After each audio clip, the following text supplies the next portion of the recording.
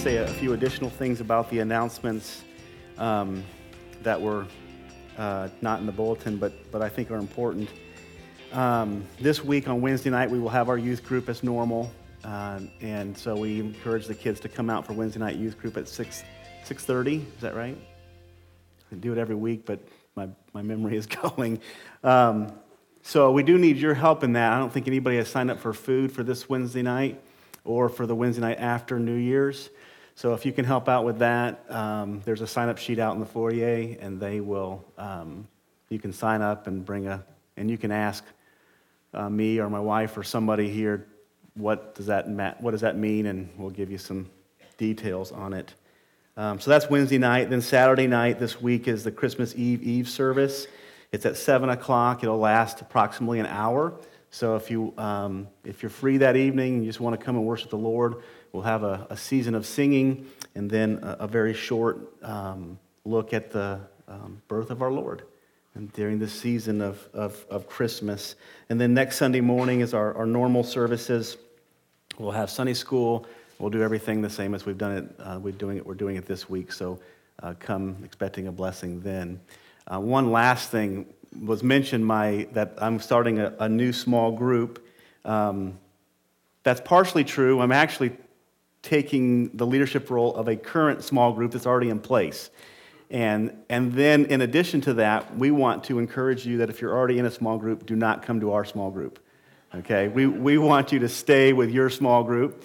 And if you're not in a small group, we would welcome you to come to ours. And if you're not in a small group, the ones who are there would welcome you to come to theirs. And so we would love to see everybody in the church be a part of a small group in some way. For those of you who are a part of a small group, it's a blessing. Amen? Amen. Yeah. So you heard the ones that said amen. So it's a good time. So if you are not connected in that way, there are small groups on Sunday night, Monday night, or Sunday afternoon, Monday night, Tuesday night, Wednesday night. And I think that's it, right? So if you have a night of the week that you're open in that time frame, then look on our schedule back there, connect with the people who are leading it, and you'll be blessed for being there. So with those reminders, Luke this morning, Luke. So we're looking at the 4 weeks of Advent this year on Sundays. Many of you are doing some type of an Advent study, perhaps a devotional of some kind. And so you're connecting on with the Lord Jesus Christ coming the first time through the Advent season of Christmas through some type of devotional. And on Sundays, we're trying to focus on it by looking at each one of the Gospels and how they relate to Christ or what they present about Christ. We learned the first week that each one of the Gospels is a biography of Jesus Christ's life, and it's written from 4 different perspectives. We talked about the fact that it almost would be like if your husband or your wife or your children or your boss or your friends, if they would all write different biographies about your life, you would find that there would be some differences. But each one of those biographies would be 100% true from the perspective of the one who was writing the biography. In the same way, the Gospels are written from 4 different perspectives, not based upon the relationship that the writers have with Jesus Christ, but more based upon the fact that God, in His divine will and His inspiration of Scripture, decided that there were 4 very key characteristics about the life of Christ that we needed to connect with. Now, one of the neat things about being a Christian is we know that when we get to heaven, we will learn about Christ for eternity. So the study of Christ is not concluded it's not concluded in this life. And we are going to go to heaven and we are going to see things and know things and learn things and even be like, oh man, I was wrong on that one, right? Can I get an amen on that? Nobody in here is wrong like me. We're going to see things and experience things and know things that it's just going to kind of be like, wow, mind-blowing, right? And that's going to be the case for eternity. Every day we get to learn more and more about our God and the Lord Jesus Christ, and that's such a blessing. But in addition to that, he's given us this book. He's given us his word. And he says, here's what I want you to know about me. I want you to dig into the word of God. And I want you to dig and dig and dig. And I want you to dig out all the little nuggets. And I want you to get as much as you can, right? Get all that you can, because there's more to be gotten. And when you get to heaven, you're just going to unpack more. But get all that you can now. And the more that we can experience Christ in this life, knowing him through his word, experiencing his work in life, the more excited we get, the more we look forward to the next life. I think that's Paul, right? Paul talks about dying being gain. The reason why Paul talked about dying being gain, because he knew that he had embraced Christ fully in this life, and he was looking forward to getting more, to embracing him more in the next life, to understanding him more. So, with that being said, we looked at Matthew. Let me say it this way. Matthew and Mark are a duo, and Luke and John are a duo. Okay? Dynamic duos, right? Matthew and Mark, Luke and John. Matthew deals with Jesus Christ from his exalted position. This is a prophetic, very prophetic book. Matthew is a very prophetic book. When you read it, you have to think prophecy. You have to think future. You think about the fact that there is going to be a kingdom that's going to be established on this earth for 1,000 years, and the book of Matthew is written to describe Jesus Christ sitting on the throne of David, ruling and reigning in righteousness over the world. And if we take Matthew and connect it with Revelation 19 and 20, we realize that we will be ruling and reigning with him in the world. It's a wonderful promise book. It is a book that you can look at it and you can say, this is what the world should be like, but it's not, right? And this is what the world is going to be like, not after we fix it. Amen? Right? But after he fixes it. We're not ushering in the kingdom. We are preparing for the Lord to usher in his kingdom, and that's going to take place after he returns. So we have Jesus Christ in his exalted state as king, and then Mark presents the total opposite perspective of Jesus Christ, and it shows Jesus Christ as an absolute total servant. Everything that he does in Mark is about serving. It's about doing. It's about humility and obedience and submission and helping and caring. And we see in Mark this complete opposite perspective of Jesus Christ from being king as Jesus Christ being servant. And there's so much for us to grasp in the book of Mark, because that's what we're called to as Christians. We can go through the book of Mark and we can see the humble nature of Christ, and we can see Jesus Christ refusing any and all praise and worship and adoration and being about God's business. That's what we see in the book of Mark. And it's a very, very challenging book because we can see what we're called to in that book. So then we get to Luke and John carry another dynamic duo. Matthew and Mark deal with the work of Christ or his ministry. Luke and John deal with the person of Christ. Luke and John deal with who Christ was.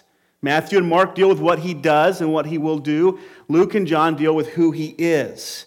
And again, you have two extraordinarily opposing or different perspectives. John presents Jesus Christ as absolutely 100%, without question, without error, God. Jesus Christ is God, fully God. No question, not 1 ounce, not 1% less God than God the Father was or God the Holy Spirit is. John presents Jesus Christ as fully God, but then we get to the book of Luke, and Luke presents Jesus Christ as 100%, not 99%, not 98%, but 100% man.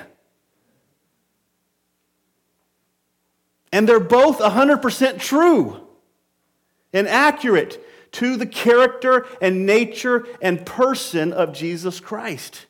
Jesus Christ is the most amazing being to have fully the character of man, to be fully man, 100% man, and at the same time be 100% God.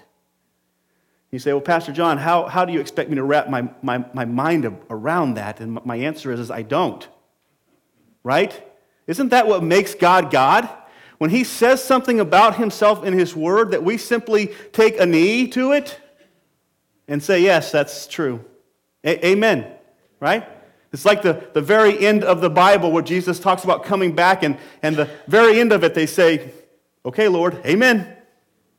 I think that's probably the goal that the Lord is trying to get us to today in our Christian lives, is where we will kneel down and just simply say, amen. Which means, I agree, so be it. Even when we can't fully understand or grasp it.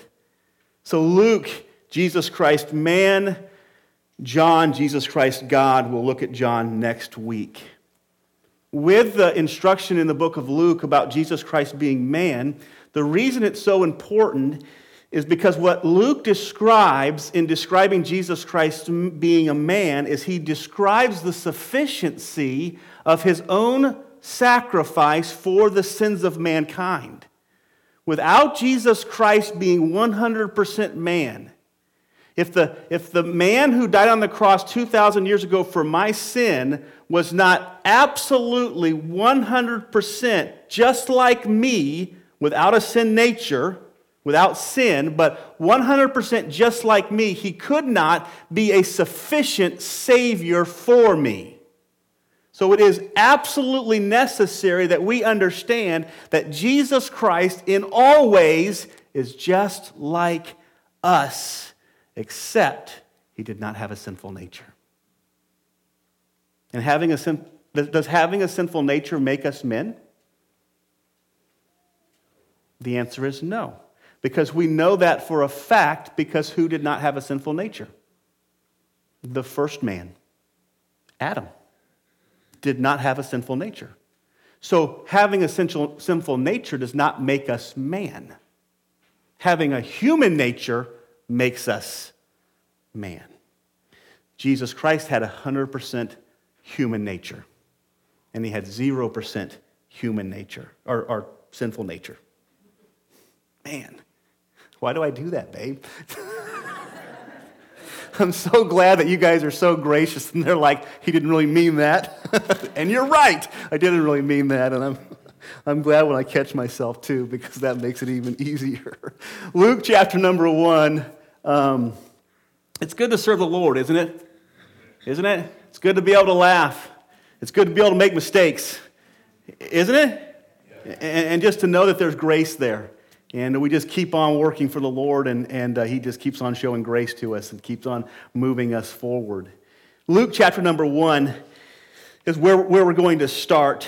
Remember, Luke is written to describe the sufficiency of Christ as a man. The purpose of it is to dispel all doubts about Jesus Christ's humanity, and then to show in that his sacrifice for our sins were sufficient to satisfy God's wrath towards mankind, namely towards those who believe in the Lord Jesus Christ. Remember, the sacrifice of Jesus Christ, let me say it this way, the sacrifice of Jesus Christ is sufficient for all sins to ever be committed. That means that you can commit the worst of sins, and I could commit the worst of sins. I could be a murderer and still experience the sufficiency of Christ's sacrifice, and it would be enough, right? But also remember this, that just because Christ's sacrifice is sufficient for all sins does not mean that it was meant to pay the penalty for all man's sins. It's very specific in God's word that the sacrifice of Jesus Christ is sufficient for all sins, but it is only effective or applicable to those who have faith in the Lord Jesus Christ. There's a very distinct group of people who actually benefit from the sacrifice of Jesus Christ. Or you might even say it a different way. There's a very distinct group of people for whom his sacrifice was meant to accomplish salvation. Jesus' sacrifice affects everyone. Okay? For some, it affects them in a temporary way, meaning that everyone who is alive, saved or lost, is experiencing grace and mercy. Each and every breath that they take is a grace of God, right? So Jesus' sacrifice is affecting them, but not in a salvific way. There is grace that is given to them because of the sacrifice of Christ. for us who are believers, as 1 John 3 describes it, there's a certain type of love, a very special love that has been bestowed upon us. And it has nothing to do with us. It's so important to remember that. Jesus didn't look down from heaven and be like, oh, you know what? There's that group of people. They just really, really want me. They love me. They need my help, so I'll go down there and help them. God looked down from heaven and he saw that all men were what? All men were wicked, right? All men were evil. So he wasn't coming here because he saw people who had a heart for him. He came here because he saw 0 people who had a heart for him, and he came to give people a heart for him. It's a gift that God gives. And I'll say this to you guys this morning, you ladies. You say, well, Pastor John, I don't have a heart for the Lord. Know this, it's a gift that he gives. Get on your knees before him and say, God, I need a heart for you. I don't have it. I have a heart for the world. I have a heart for this or that, but I don't have a heart for you. Get on your knees and confess that to God, and he is gracious, right? He is gracious and merciful to give it to us. But if we're not willing to acknowledge that we don't have a heart for God, then he won't give it to us. So know that and I don't even know how I got there, but it was good. Chapter 1, the first 4 verses really describe the book clearly for us, and I'm going to read it to you. It says, inasmuch as many have undertaken to compile a narrative of the things that have been accomplished among us. This is a book that's really an amazing narrative. It's an extraordinary narrative. As you read it, what you will see is that each section is a complete story in itself. Different from Matthew, Mark, and John, you cannot read the book of Luke without seeing the constant flow of story after story after story. And it's not, he doesn't just, in Mark, he'll tell a little bit of the story, like the miracle piece of it, but he leaves out all the rest. In Luke, every detail of the story is included. Every name, every relationship, how old Jesus was, all of this stuff is included in the book of Luke. It's a narrative, a beautiful narrative of the humanity of Jesus Christ. And he goes on to say, in verse 2, just as those who were from the beginning were eyewitnesses and ministers of the word, have dispelled them to us, it seemed good to me also, having followed all things closely for some time past, to write an orderly account for you, most excellent Theophilus. And we won't get into who Theophilus is because we don't know who Theophilus is. There really is no reference to this man in the Bible other than in the book of Luke and in the book of Acts, the 2 books that Luke writes. The name means theos, means God, and phileo means love. It means one who is loved of God. So we know that that's what the name means, but we don't really have a strong idea of who Theophilus is, but both of Luke's writings are written to this man. And he says this, that you may have certainty concerning the things that you have been taught. So Luke is written to give us certainty about the humanity of the Lord Jesus Christ, to confirm for us that Jesus Christ was fully man, so that we would know, we would have full confidence in the fact that he was sufficient to pay for our sins. Therefore, we can rest in his sacrifice for our sins and therefore experience the salvation that comes by trusting in what Jesus Christ has done for us. Listen, it is so absolutely important that we learn to rest in the fact that Jesus Christ has accomplished everything necessary for salvation. If you come, and if I come to Jesus Christ today, and I bring with me 1% of the necessary work for me to come to God in favor, then I will never come to God in favor. But if I embrace the fact that Jesus Christ accomplished absolutely everything necessary for me to come to God in favor, then I can come to God in favor. Hebrews 4 talks about coming into his throne with boldness because we have a high priest. Who is our high priest? It is Jesus Christ. We have this high priest who accomplished everything necessary for us to come into the throne room with favor. The Bible talks about on several occasions about when the high priest would bring an offering into the Holy of Holies, which was the most sacred place in the temple. He would bring the offering in. If the offering was acceptable, he would be allowed to leave. If the offering was not acceptable, if what he brought was an unacceptable offering, he would die. Because he represented the people before the presence of God, and he was not able, get this, he was not able to enter into the Holy of Holies without the proper sacrifice. This is why it is impossible for you or me to enter into the presence of God without the proper sacrifice. And who is the proper sacrifice? Jesus is the only sacrifice. When Jesus said in John 14:6, I am the way, the truth, and the life, no one comes to the Father except through me. Do you know what he was saying? I'm the only sacrifice that make it possible for you to enter into God's presence. But at the same time, the amazing blessing is this. If I am embracing what Jesus Christ has done, I should have absolutely zero fear of entering into the presence of my God. Because Jesus Christ has sufficiently taken care of all things necessary for me to come into the presence of God. Amen? And therefore, Hebrews 4, we therefore can come boldly before the throne of grace to find strength to help in times of need. We get to come into God's presence boldly because of what Christ has done for us, not because of what we have done. So with that's a strong, long introduction, all right?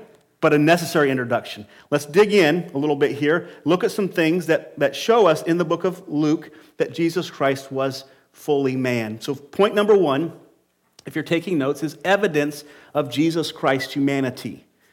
Evidences of Jesus Christ's humanity. Okay, we see in the book of Luke the shepherds, which is not in any other of the Gospels. You can compare them to the wise men in the book of Matthew, but in Luke you have the shepherds coming, which is a depiction of common humanity. You have him being born in a stable, which is a picture of common humanity. You have the picture of him needing help from other people to finance his ministry, which is a picture of common humanity. You have a lot of pictures all throughout the book of Luke that describe his humanity, not from the standpoint of him being great, but from him just being a man.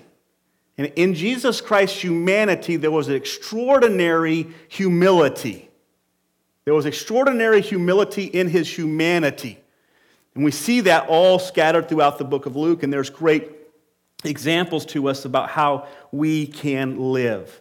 So we see the shepherds and the wise men is the first thing, and then we see Luke's writings, several things in Luke's writings that help us to understand his humanity. Okay, if you're following along on your notes, the first one is the use of his name Jesus. Okay, approximately 100 times in the book of Luke, we see the name Jesus. Jesus' name was not something that he was given before the foundation of the world. He wasn't existing in heaven with the name Jesus. He was born and he was given the name Jesus. He was given that name. Obviously, the angel of the Lord told his parents to call him Jesus, but his parents ultimately gave him the name Jesus. It is the name that he was given as a child. The term that's used in Luke 2 and verse 21, if you want to turn there with me, he says,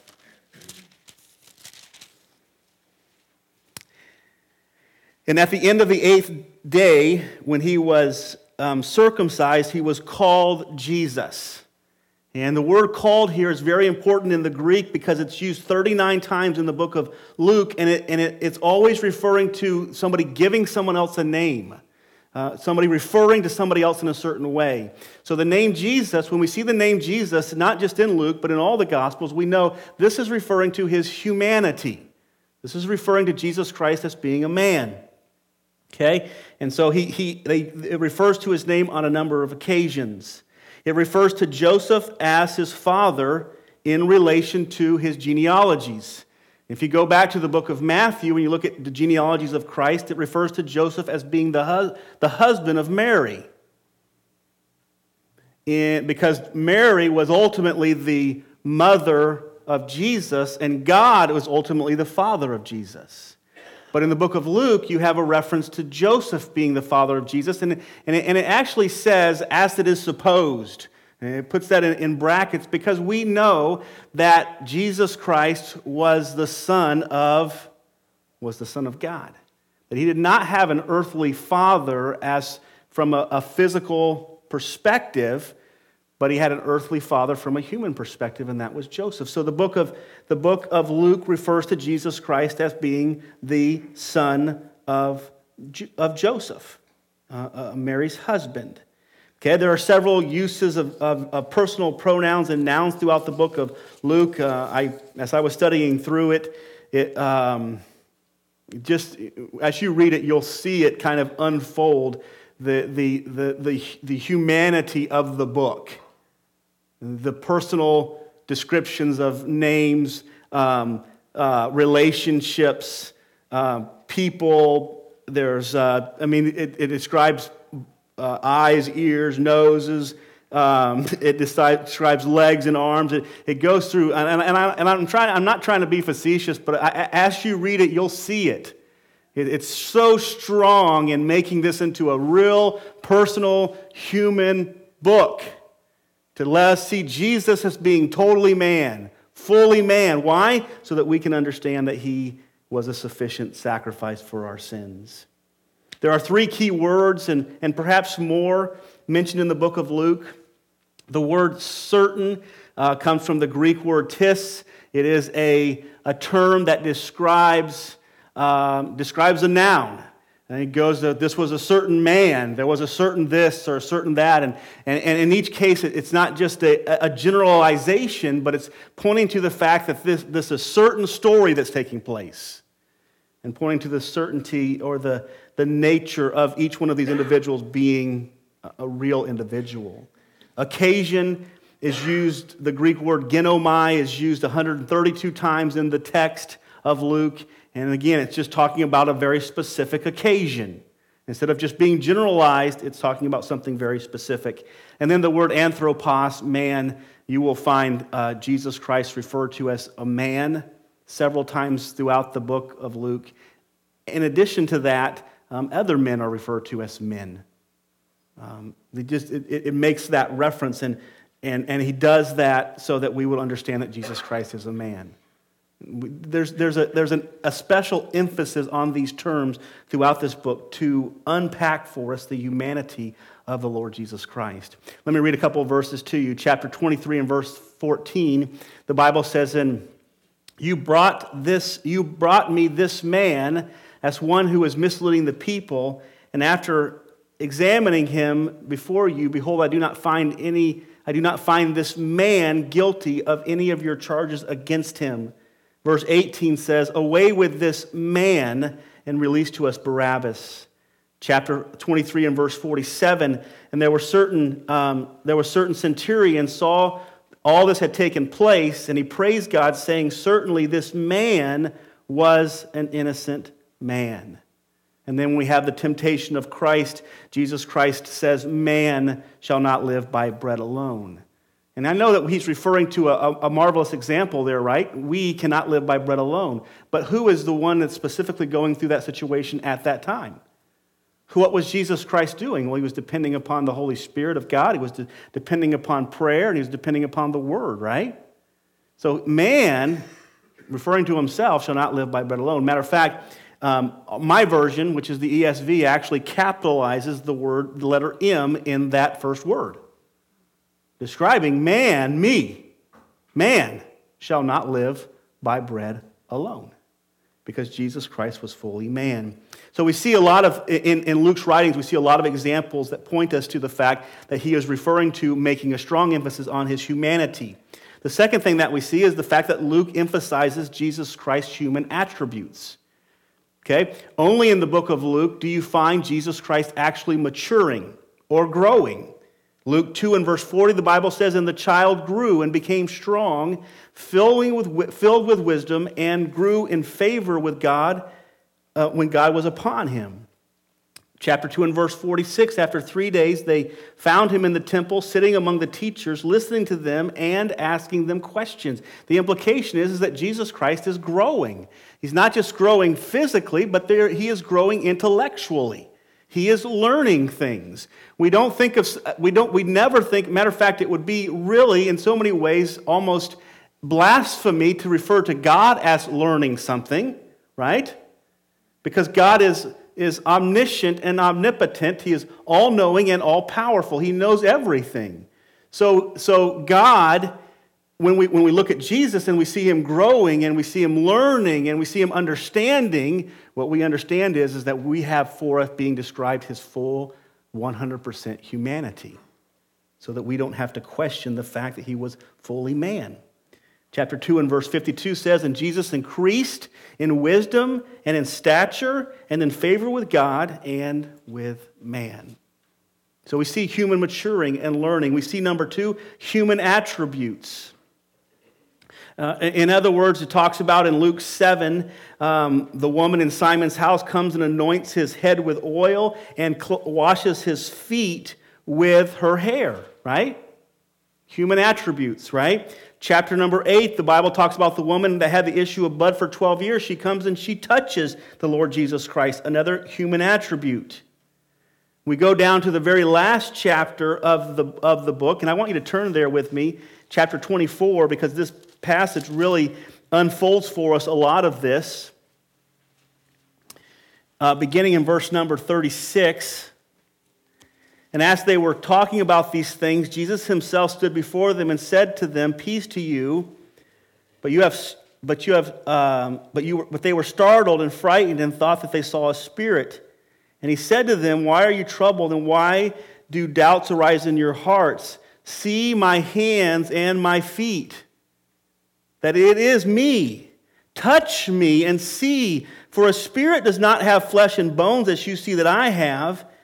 And when he had said this, he showed them his hands and his feet. And while they were still disbelieving for joy and were marveling, he said to them, 'Have you anything to eat?' And they gave him a piece of broiled fish, and he took it and ate it. And the last 2 words of this phrase are so important. He ate it before them. He ate it in their presence. He is saying to them, 'Look, I'm eating. Look at my hands. Look at the scars in my hands. Look at the scars in my feet. Look at the scar in my side. I want you to see. I want you to understand. I want you to embrace the fact that I am fully man.'" So absolutely important and significant to these men embracing this reality for their salvation that is going to be finalized and secured when Jesus Christ leaves and sends his Spirit back, and his Spirit indwells them. He shows human attributes, his hands, his feet, his head, and those things. Luke emphasizes human needs. In Luke chapter number 8 and verse number 3, tells of a group of people who provided the needs of Jesus. No other of the Gospels refer to this, but there's a group of people who followed Jesus around because they were there to provide his needs, his physical needs. Jesus Christ needed to eat. Jesus Christ needed money to eat, and this group of people were there to provide Jesus Christ's physical needs. Why does he mention that? It is to show forth his humanity. He was always working to show us that he was human. Chapter number 4 and verse 2, you have the story of Jesus Christ being tempted. And after he has been tempted for 40 days and hasn't eaten anything, he is what? He is hungry. Can we connect with that this morning? Yes. Can we? When we don't eat for 40 days, we're what? When we don't eat for 40 minutes, we're hungry, right? Right?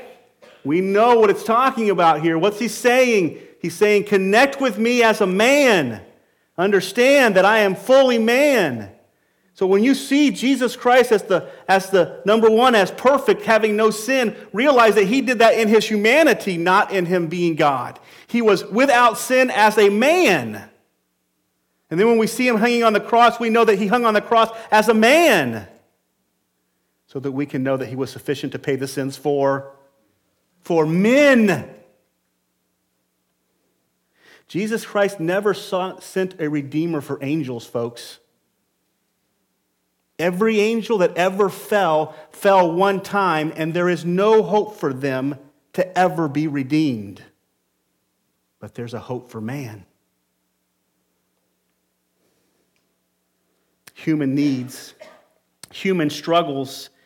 We see in Luke 4, and of all the Gospels, it's probably the greatest detail of Jesus Christ being tempted in the wilderness.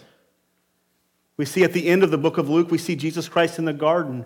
There's no greater depiction of the garden experience than in the book of Luke. As a matter of fact, you never see Jesus Christ sweating as if it were great drops of blood, except for in the book of Luke.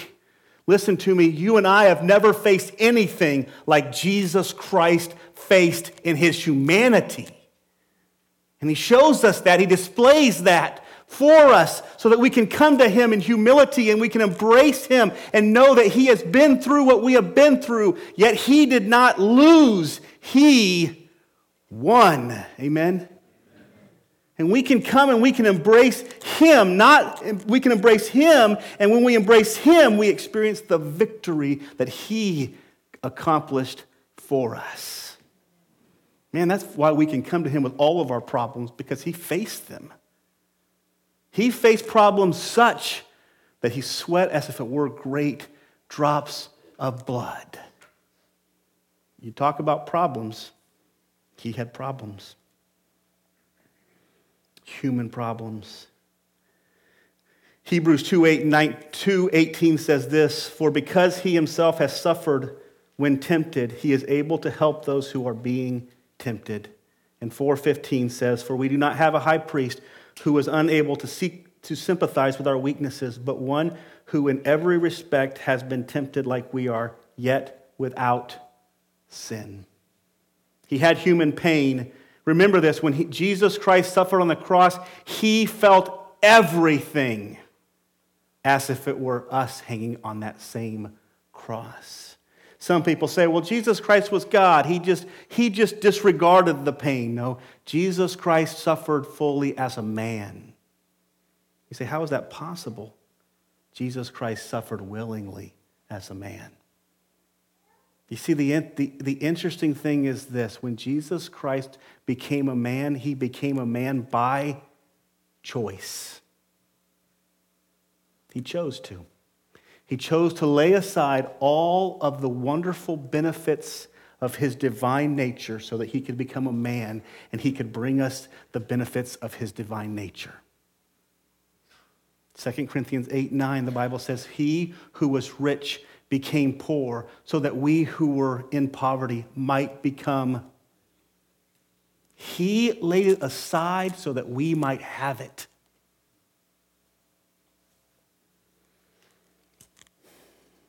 Human emotions all throughout the book of Luke to show that he was man. So we have evidence to begin with. The second thought this morning is the emptying of his divine rights. And I just want to deal with this just for a moment. How did God the Son become a man and function fully as a man? How did he feel pain? How did he feel hunger? How did he feel hurt? How did his suffering on the cross equal our suffering on the cross? How was it that the pain that he felt was equal to the pain that we would have felt? Again, we like to minimize the fact we cannot fathom, you and I cannot fathom being beaten with a cat of nine tails, having a crown of thorns placed upon our head and beaten into our heads, having our beards literally ripped from our faces, right? Being spit upon, lied about, and mocked, and then hanging on a tree, having done absolutely nothing to deserve hanging on the tree. We cannot fathom that, but Jesus can. And the reason it was all possible is because God the Son willingly stepped out of heaven. He said, I'll do it. And it was a part of God's eternal plan to redeem a people for himself. Listen to me, folks. You are here this morning because of what Jesus Christ did. We are. That's a reality. We get to hear the gospel preached because of what Jesus Christ did. We need to remember this, that Jesus Christ did not have to do it. He did it because he wanted to.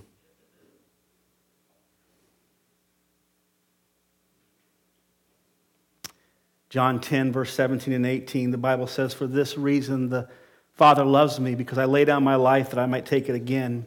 No one takes it from me, but I lay it down of my own accord. I have the authority to lay it down, and I have the authority to take it up again. This charge I received from my Father." Listen to this, and if you have time, read Philippians 2, verse 5 through 11, lays it out very clearly. John 17, 1 through 5, lays it out very clearly. But I want you to think about this with me for a moment. One thing that's always baffled me about the Lord Jesus Christ's crucifixion is this.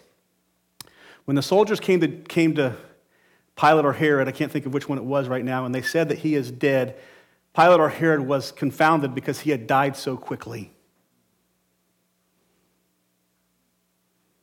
Because it wasn't normal for them to, matter of fact, they would often break the legs of the men who were on the cross to cause them to suffocate because they could not push themselves up anymore. Here's what I believe. I believe Jesus laid down his life. He gave his life. No one took it from him. He gave it willingly of himself. And he confounded even the soldiers who hung him on the tree.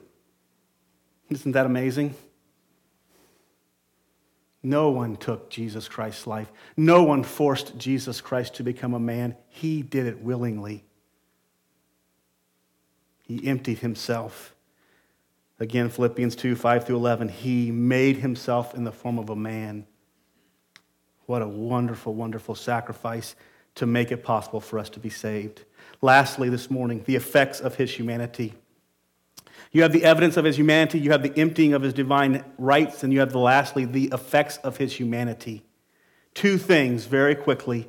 Number one, because of Christ's humanity, we have a sufficient substitute for our sins.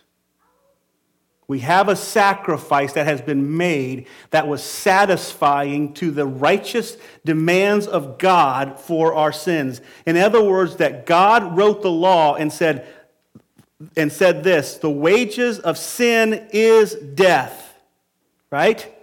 So God wrote the law, and God sent his only begotten Son to completely satisfy that law for me and for you. Amen? I know that deserves an amen. And not me deserve an amen, but that deserves an amen. He came willingly, perfectly. He came born of a virgin. He lived 33 and a half years. And do you know how many sins he committed? Do you know he committed 0 sins in his humanity so that you could be saved, so that I could be saved. Jesus Christ became a man so that he could significantly and sufficiently pay for our sins. Turn with me in your Bibles to Hebrews, if you would, chapter 10. You're familiar with this text, I'm sure.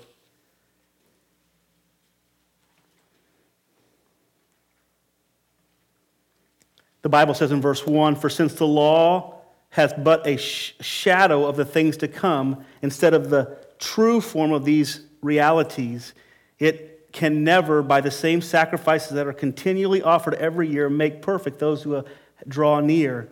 Otherwise, would they not have ceased to be offered, since the worshipers, having once been cleansed, would no longer have a conscience of sin? But in these sacrifices there is a reminder of sin every single year. And it is impossible for the blood of bulls and goats to take away sins. Consequently, when Christ came into the world, he said, 'Sacrifices and offerings you have not desired, but a body you have prepared for me. In burnt offerings and sin offerings you have taken no pleasure. Then I said, Behold, I have come to do your will, O God, as it is written of me in the scroll of the book.'" When he said above, "You have neither desired nor taken pleasure in sacrifices and offering and burnt offering and sin offerings. These are offering according to the law." Then he said, "Behold, I have come to do your will." He does away with the first in order to establish the second. And by that will we have been sanctified through the offering of the body of Jesus Christ once for all. Amen?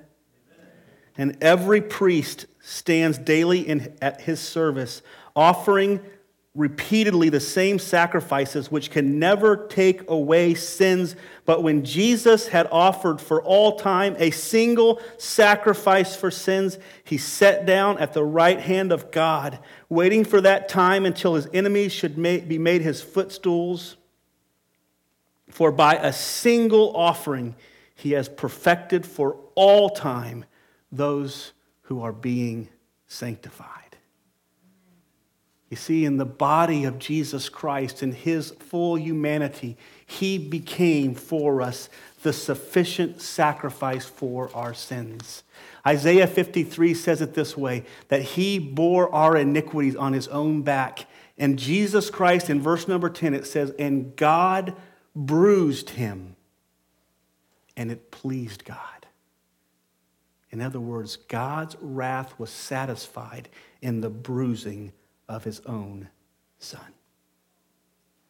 And those who embrace that experience the grace of God in and through Jesus Christ. Lastly, the significant example that it gives us. There's so much in the book of Luke that we can learn how to live life. There's compassion, the Good Samaritan, the widow with 2 mites, the lost coin, the lost sheep, the lost son. In each case, you have Christ being represented as being compassionate. And we also should be compassionate. You learn about forgiveness, and Jesus is hanging on the cross in Luke, and he says about the men who had hung him there, he says what? Father, forgive them, for they don't know what they're doing. We learn about forgiveness. We learn about humility in the book of Luke. He's born in a manger. Mary doesn't have the ability to make the sacrifice of a lamb because she doesn't have enough money. Jesus preaches extraordinarily to the poor in the book of Luke. Provisions are made for Jesus by other people. He brings the poor to the feast. He talks about Lazarus going to heaven and the rich man going to hell. We learn about a lot of humility in the book of Luke. And lastly, we learn to be dependent. Jesus Christ shows us both in the garden and in the wilderness how that we must be dependent in those times of difficulty. Dependent on prayer, dependent on the Word of God, and dependent upon the Holy Spirit. I just want to close with this morning. If you don't know Jesus Christ as your Savior, if you've never embraced what Jesus Christ has done for you, maybe you think, you know what? I'm going to figure this thing out. I'm going to make my own way. Hebrews 10 says if you're going to make your own way, there is no way. But Jesus Christ is the way. He is so sufficient and so capable, according to the book of Mark, that he can save anyone. Amen? Amen. He can save anyone.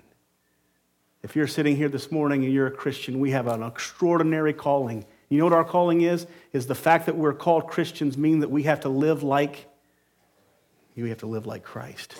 What an extraordinary, listen, not what an extraordinary responsibility while it is, but what an extraordinary privilege that we get to be like Jesus.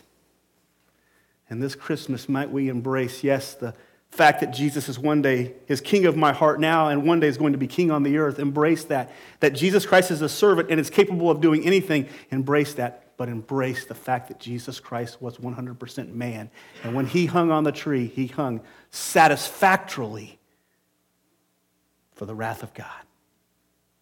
And that you and I can be saved through his sacrifice. Next week, we will see the fact that Jesus Christ is God.